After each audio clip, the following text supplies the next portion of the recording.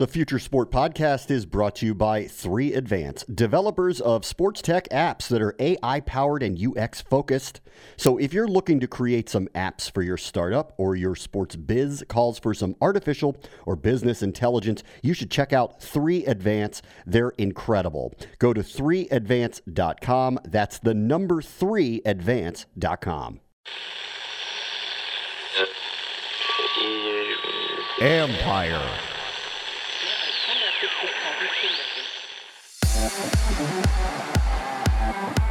Baseball is changing its age-old tune.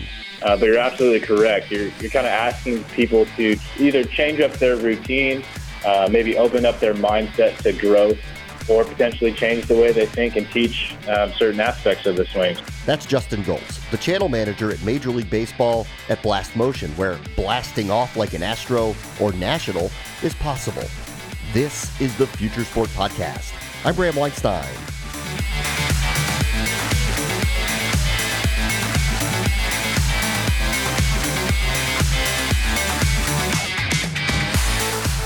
Let's talk about the past for a minute. What the Washington Nationals did to win the World Series, winning 4 road games against the 107-win team to take the championship, that was a first in any major American sport that involved a 7-game series. 5 come-from-behind elimination game comebacks, 2 against the 106-win team before even getting to Houston. There's no algorithm for the comeback of the ages and the run they went on this past October. Justin Goltz is pretty sure that Houston, as long as they can mentally get over it, will be fine. Part of the Nats' legacy is dealing with the decision to shut down World Series MVP Steven Strasburg. That happened 7 years ago. They were hoping to avoid a new injury to his surgically repaired arm. Sam Miller from Proteus Motion updates us on how Tommy John won't mean the same thing, but the season's over for everybody, so time to play some golf. And that's where the future is now. Golfers will use any advantage. Wearables, sightline devices have been purported to help players of all skill levels, but the market on golf balls has been cornered for years by a select few, and you know the names, Titleist, Callaway, etc. That's changing. Mike Crowley from Bloomberg joins us now. Is this the craft beer era of golf balls? Lots of smaller players disrupting this? I think it is to some degree. I think that's an analogy I used when I pitched the article to the editor, that we seem to be in this moment where the internet has sort of, I would say it's leveled the playing field yet, but it's coming close. You know, as the article talks about, a lot of those companies, they saw an entry point because of what they'd seen in other industries, particularly Harry's, Dollar Shave Club, Warby Parker were the names that were mentioned. And those particular founders felt like, you know, there was a space in golf balls to do that. And I think that we are starting to see that because the products they're pretty good. You know, they're not, you know, there's little to no fall off with many of those golf balls profiled in the piece. So how are they different or superior to what you would buy from the name brands? You know, I don't know that they'd be that much different unless you're scratch or better. You know, if you're a 10 handicap, I don't know that many 10 handicaps can differentiate between a Titleist Pro V1X and a Titleist Pro V1 for sure. So I don't know that they could differentiate at all between some of those brands. Some could. I mean, I'm kind of a gearhead and I'm not a very good player, but I can sort of tell the difference in those products. So I think what you see, the difference is, particularly in the 4 companies we profiled, I would say Snell and Encore stand out for their emphasis on technology, which is not to say that Vice and Cut Golf Balls are not using technology, that they don't have engineers. But when you look at Dean Snell particularly, you know, he is the developer of the Pro V1, and then he went on to develop the Tour Preferred for TaylorMade. He had 25 years in the golf industry. He's on over 40 patents, and he's brought all that knowledge to his own company, which he wants to keep intentionally small. He doesn't want to get big, and you know, his R&D, which we were not able to put in the piece, but I think is fascinating, is that for every box of Snell balls you buy, you get a questionnaire. How did it perform with the driver? How did it perform around the greens? What did it feel like with your 7-iron? What is it flying like in the wind? And he's got all these questions, and then every morning at 5 he gets up and he reads those, and that's his R&D team, the customer. And he goes out and he sort of tweaks the ball based off of this sort of feedback that he's gathering from his customer base, which continues to grow because when you look at those independent tests, and even this year they made the Golf Digest Gold list, when you look at those independent tests, there is no fall-off between it and a Pro V1 or a Pro V1X. I mean, it's right there, neck and neck, and in some instances outperforms it. I mean, one of the things, if I'm remembering correctly, one of the things about the Snell ball that's pretty interesting is that its ball speeds at a lower swing speed are still very high, which is uncommon in that sort of what they would call the tour quality golf ball segment. You know, that's an uncommon thing. So there's not really a lot of fall off, and the same for Encore and Vice and Cut. And Snell would tell you, like, what you should do is, if you're concerned about fall off, go play a Pro V1, go play a Callaway, play a Snell or a Cut or whoever. And if you can't tell the difference, then just play the one that's most affordable. Doesn't matter if it's my ball or not. So I don't think there's a lot of fall off. You mentioned that they're kind of in the model of Harry's Razors, who became a disruptive force there in the razor industry. Is the strategy to be such a force that Titleist buys them, or are they trying to stay independent? No, I think they all want to remain independent. One thing that Snell wanted to do was he was in that rat race at TaylorMade, and he didn't want to go for big tour contracts. He told me that he's had tour players approach him. They play the ball, they love it, they want to use the ball, and then they want a contract from him, and he goes, "We're not doing that," because he thinks that adds more price onto the consumer. But he also doesn't want to get that big. He left that world because he was tired of the pace and having tour reps.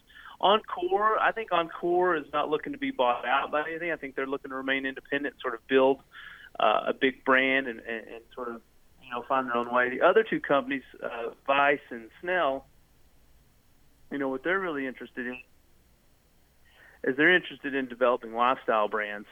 Vice says they're not, that they're very committed to the golf ball, but you can sort of see how they're moving, that they are sort of moving in that direction with apparel and some of their licensing agreements with, like, the NBA.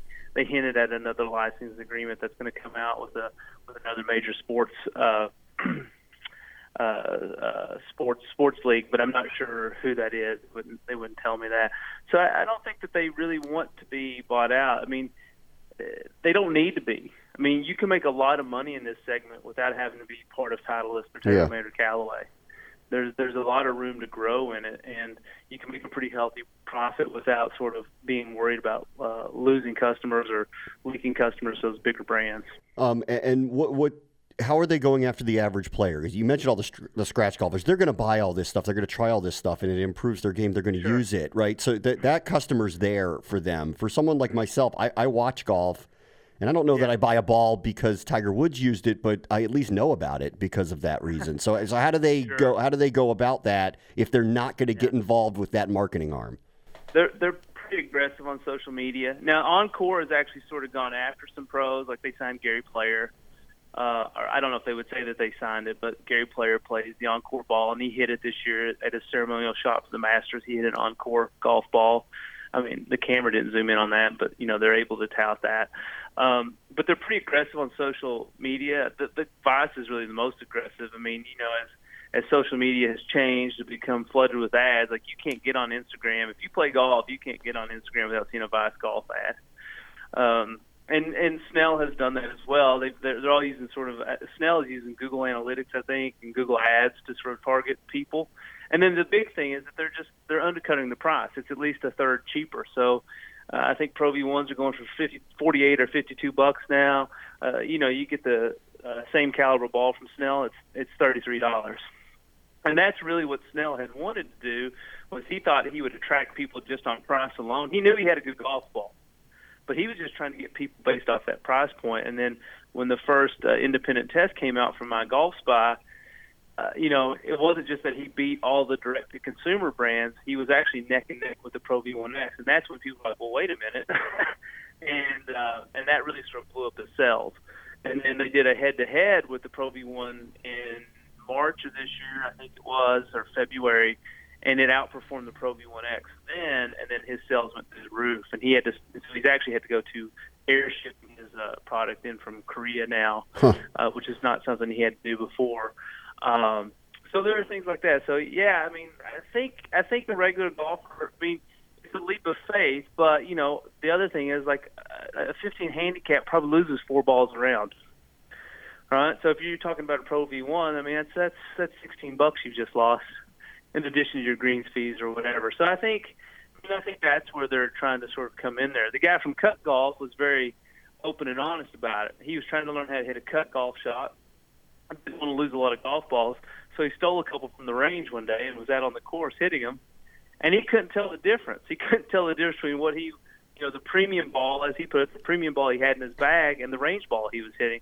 And he thought, well, there's a light bulb moment for me because I love to play golf, but I'm not very good. Yeah, listen, I'm guilty of it. I see balls on the, lost balls, I take them. So I'm as guilty of it as anybody, so I get the price thing. Yeah, so that's a lot of it, and they'll also tell you, which the studies have shown, you should never actually play those lost balls, especially if you get one out of a pond.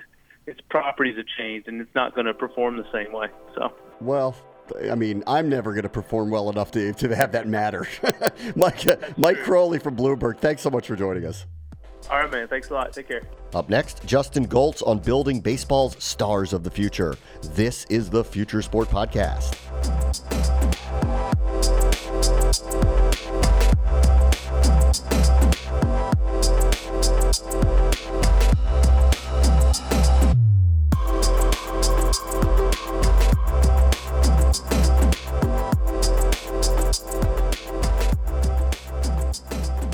Want to really learn how to improve your swing? You could do what the Astros do.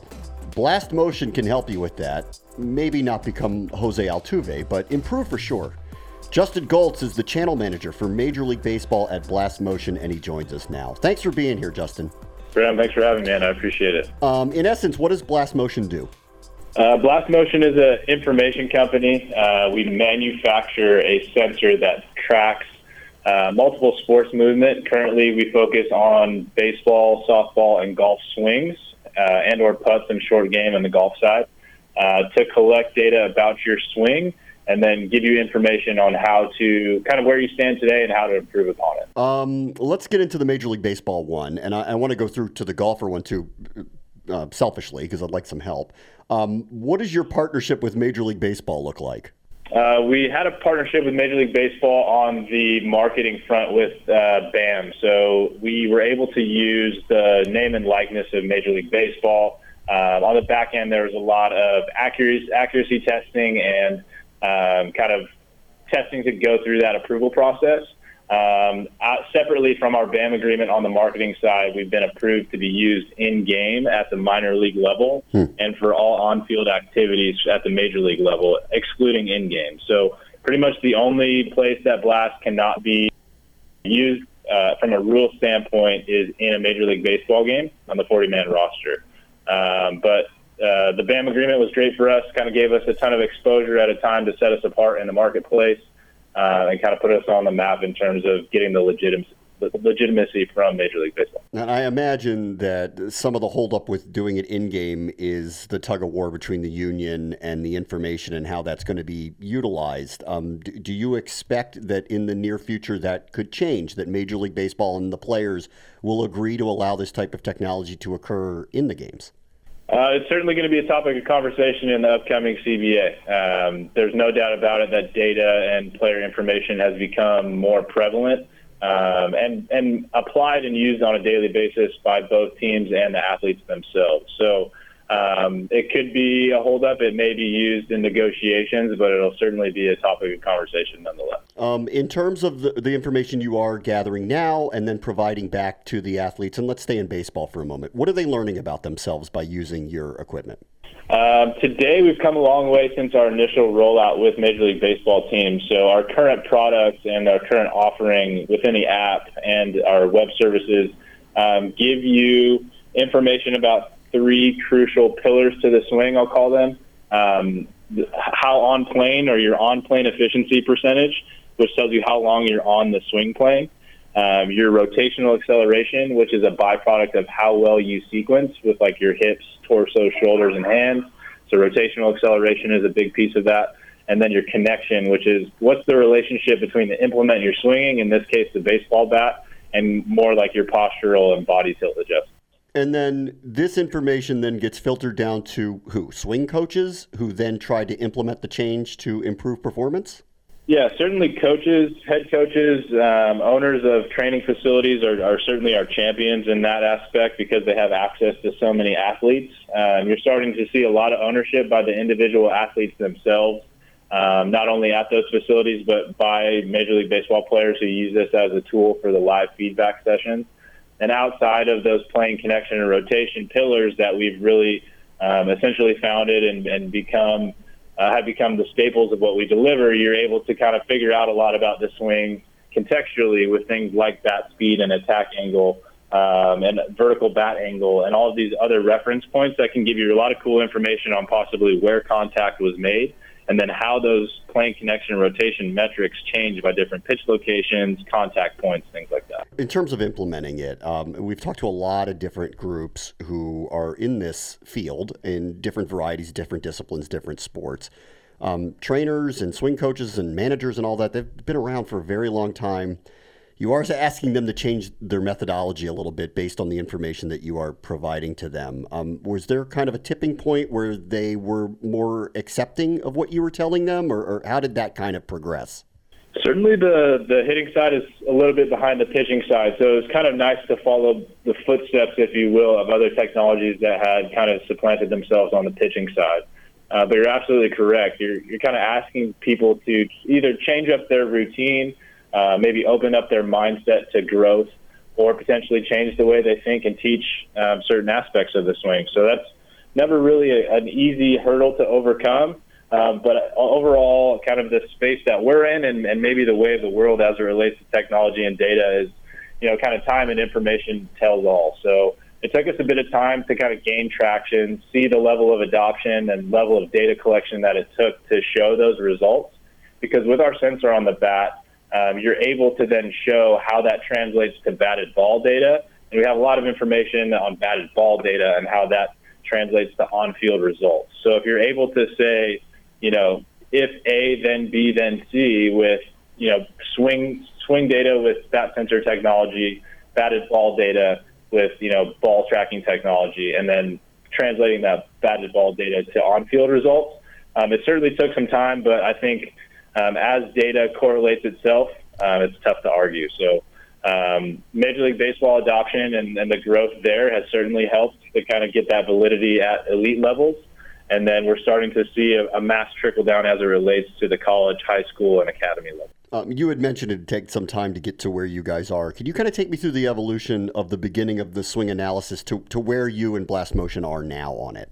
Absolutely. I think we started with the more contextual information that we deliver today in terms of simple things like what was your bat speed at impact and what was the attack angle of the bat as you made contact, and your vertical bat angle. What was the angle of the bat when you made contact? It gives you a lot of good contextual information, but I think a lot of credit deserves to be awarded to Patrick Cherveny, who now works with the Cleveland Indians, who was an employee for ours for a couple of years.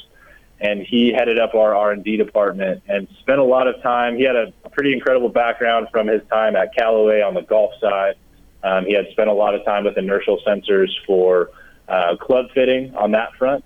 And he was able to kind of dig a little bit deeper and dig back a couple layers and put together concepts around swing plane, rotational acceleration, connection, and things of that nature that gave us more information about how the hitter was moving to produce results like the bat speeds, attack angles, vertical bat angles, things of that nature. So, again, it comes with time. It comes with data collection. I think any metric that you deliver to an end consumer not only has to be accurate, but like I said earlier, has to, tangibly show on-field results or translate to improved results on the field. So that took some time, not only to collect the data, but to tie that data to the batted ball results to say, when I increase my on-plane efficiency, I increase my average exit velocity because I'm barreling more balls. When I increase my rotational acceleration, I'm starting to see higher contact rates because I'm sequencing properly and have more time to digest the incoming pitch coming towards me and things of that nature. So it took a couple of years. I've been at Blast 3.5 years now, and I'd say at least that first year and a half or 2 years that I was here, and I was a little bit late to the game as it related to the development of the technology and the people that were here before me. A lot of time was spent on validating those metrics and making sure that they're not only accurate but translated to on-field results at the highest level at Major League Baseball, and then starting to see that it duplicate itself down the chain. You've been there 3.5 years. What's your background? My background is I was a three-sport athlete. I grew up in Michigan. I played all high school sports, football, basketball, and baseball. I was lucky enough to play all three out here at Occidental College, a small Division III school. So played all three, and then I actually played professional football for 5 years in the Canadian Football League. After that kind of hit, I got my degree in economics and then minored in kinesiology, so more sports science. So all that's kind of coming into play in the world that we live in now. But kind of hit that, point in time in my playing career where it was time to figure out what that next step might be. And I always tried to be cognizant of that. So luckily enough, I had settled with my wife here in San Diego. I worked at Skills for a little bit, helping manufacture some training equipment on the football side. And at the time, Blast was kind of expanding its use and rollout in baseball, and we're looking for people to come on board to help with that. So, my background definitely as a player helped bring some insight on, how to apply the data, but definitely used a lot of resources here and in baseball along the way to gain more information on what we could truly do to be where we're at today. Largely what we've talked about to this point is improvement for the players themselves, the athletes, whether it's major league players or younger players, obviously, as well. And Major League Baseball isn't allowing it to be incorporated in-game yet, but maybe eventually they will. Would this end up being able to provide content for broadcasters of games? Absolutely. It's been done on that front to a certain extent. Part of our Major League Baseball agreement allowed us to collect data and use it for broadcasts in the futures game. So we did that in 2016, 2017, 2018. So we were capturing data live. We had to make a few adjustments with our solution to get that information to the broadcast booth in real time, but we were able to do it and saw some pretty cool results as it related to, home runs or doubles and extra base hits that were hit during the game, and being able to show what the bat speed and attack angle at the time were. We also did the same with the College Home Run Derby in 2016, 2017 to give you your bat speed and attack angle in real time. You guys are also in competitive softball as well. Same technologies, or is it different there? Same technology as it relates to the hardware. We made a few minor adjustments recently with the silicone attachments for some of the smaller softball handles. And then outside of that, all the other adjustments really come in the software. So as that sensor with the same hardware as baseball collects the swing information, we make a few changes to our algorithms to adjust for like slappers in softball, the ball weights and adjustments as it relates to some of the metrics that are calculated at impact. And there's a lot of different content and use cases on the softball side for the training regimens. Maybe some of the core principles around the training are the same, but you obviously have some uniqueness to male and female builds and their ability to move and stuff like that. And for golfers, and this is where I'm being selfish because I want to know how I can get some help here. Clearly, this is something amateurs like myself could use. Can you kind of help me understand what your tech would tell me, let alone a professional, about their swing to make us better? To date, our golf solution has really been used primarily on the putting side. So maybe for novice golfers like yourself or myself, that's where strokes add up at the end of the day, even though it might be not the most glorious part of our training regimen when we do get to go to the driving range. So to date, our putting has kind of led the way on the golf product. It gives you your timing, tempo, face rotation, lie, loft, and other metrics that maybe tell you why you're in line or out of line with your putting stroke.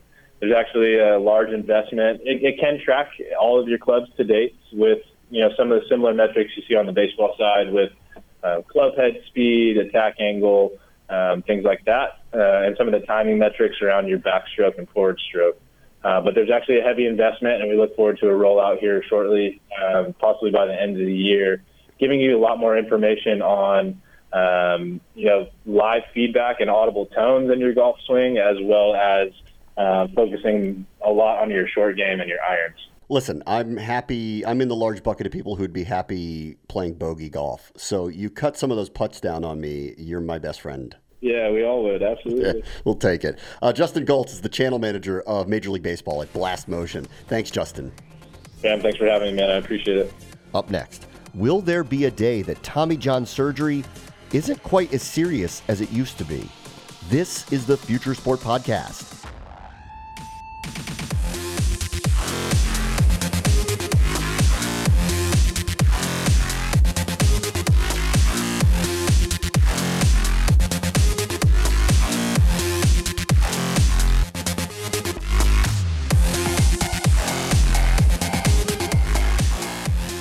So let's take a minute here to thank our friends at 3Advance. These guys are ranked one of the nation's top app developers, but that's not all. They've helped grow a bunch of sports tech startups like Team Builder, T-Box Tour, and In-Game Fantasy, but they're also experts in user experience, cloud APIs, and artificial intelligence. So if you're looking for a dev partner to bring your future sport tech to life, look these guys up. Go to 3advance.com. They're the team to make it happen. At Advance, you will. That's the number 3advance.com, and tell them Future Sport sent you.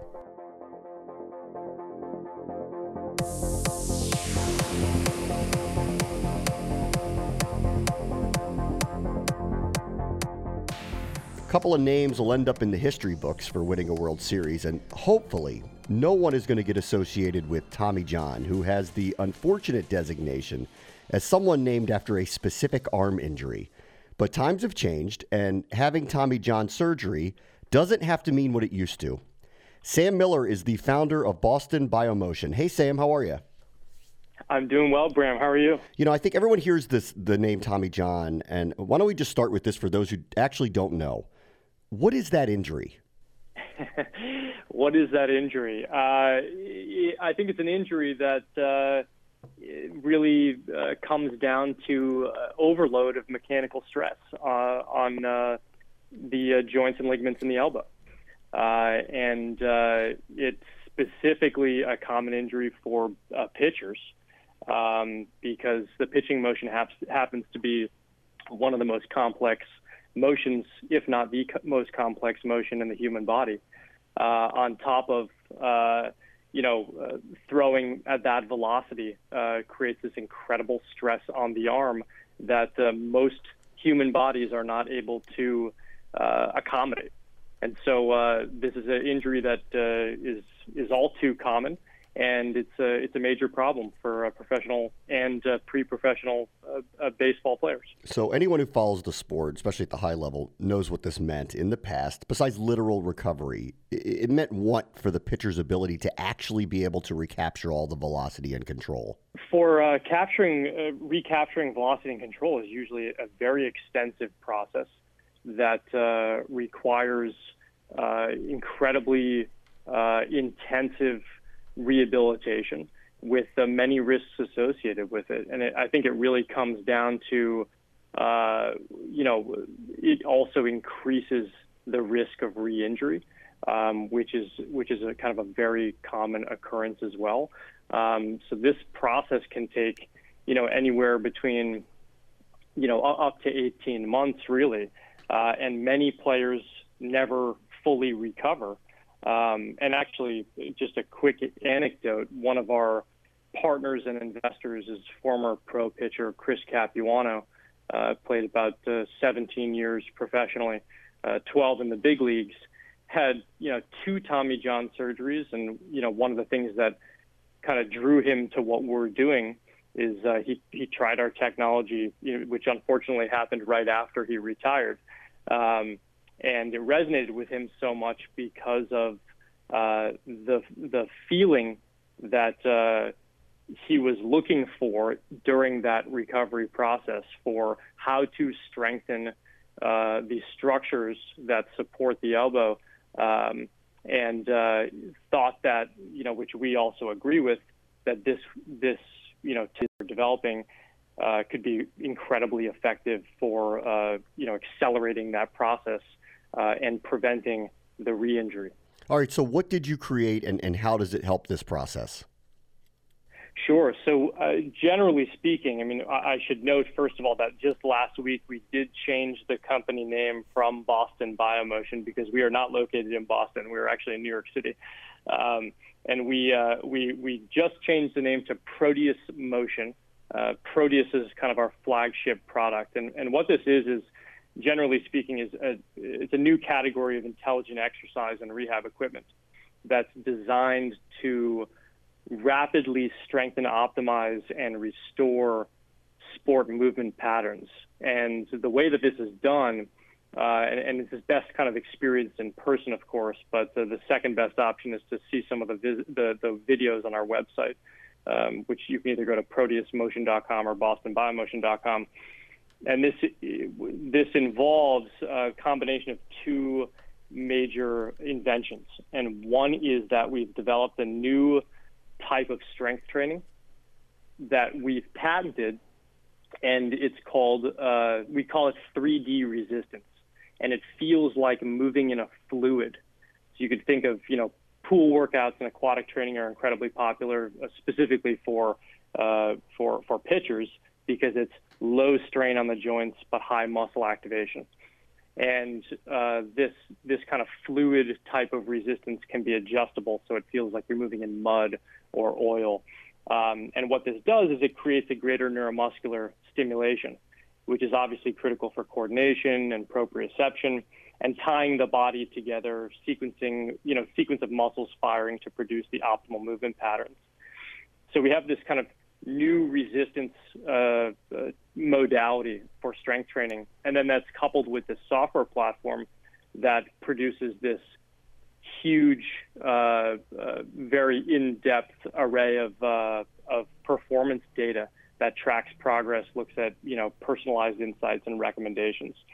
And so these two kind of inventions together produce this experience that really hasn't been seen before. And so we see a lot of baseball players specifically using our technology for anything from arm care to traditional rehab into training sport movements in the return to play process.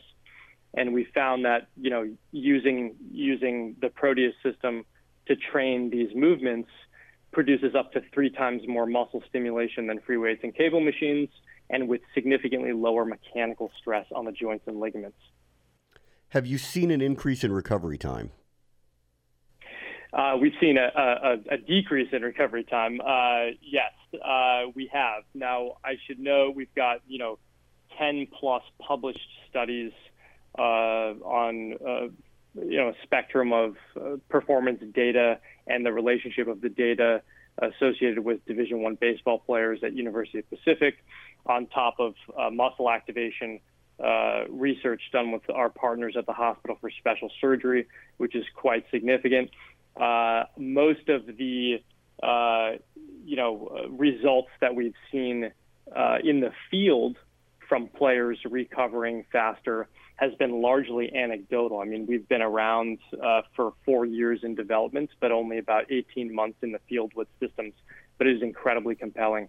And one example is a player on the in the Bay Area in San Francisco, suffered a UCL injury, derailed his college career, started using the Proteus system last August as part of kind of the middle of his Tommy John recovery. By February, he was throwing 95 miles an hour, which is his personal best by far, and he got signed with the Oakland A's. This is Grant Goodman, and Forbes did a story on this a couple months ago. So we're seeing this commonly, and I think what in the longer term and the bigger picture, we really believe that this technology is going to not only accelerate those injury recovery timelines, but help play a significant role in preventing the occurrence of those injuries by being able to strengthen movements, whereas traditional strength training equipment is really focused on strengthening isolated muscles. And that's kind of one of the biggest differences. We've spent some time talking about Tommy John. You've talked about it's not just for that, it's for other injuries as well. What are you seeing success with in terms of the common injuries that we hear about that you're helping with? Sure. I mean, rotator cuff, strains and other related injuries is kind of a no-brainer and a very easy application on the Proteus system. We see a lot of usage with, shoulder injuries and recoveries being done on Proteus with great success. We're developing new attachments for the Proteus system that include, hip, core, lower extremity, and a whole suite of other advancements that will kind of enable us to perform rehab for, ACL injuries and so forth. But right now, the primary applications and success we've seen have really been focused on the upper extremities and the shoulders with tremendous success. Sam, what's your background? What got you interested in this?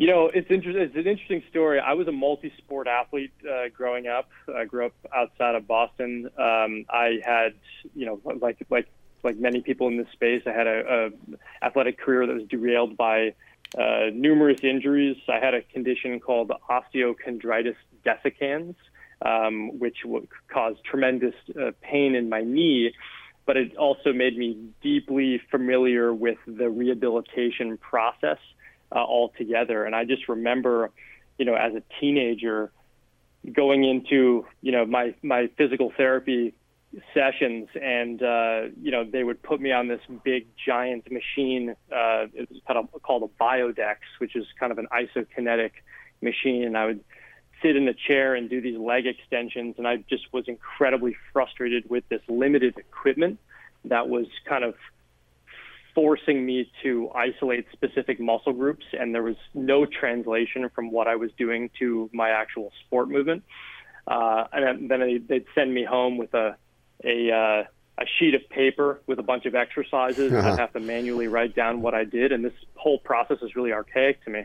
So fast forward a few years, I found this really exciting opportunity, which was to, instead of try to slap a sensor onto a traditional piece of strength training equipment like a cable machine or a free weight, we're kind of attacking this problem from the other end, which is trying to reinvent strength training altogether with a new device that produces resistance that reacts and responds to any conceivable human movement, and is kind of adaptive and personalized to your movement. And then that happens to open up this door for the first ever ability to measure strength in 3D space and time.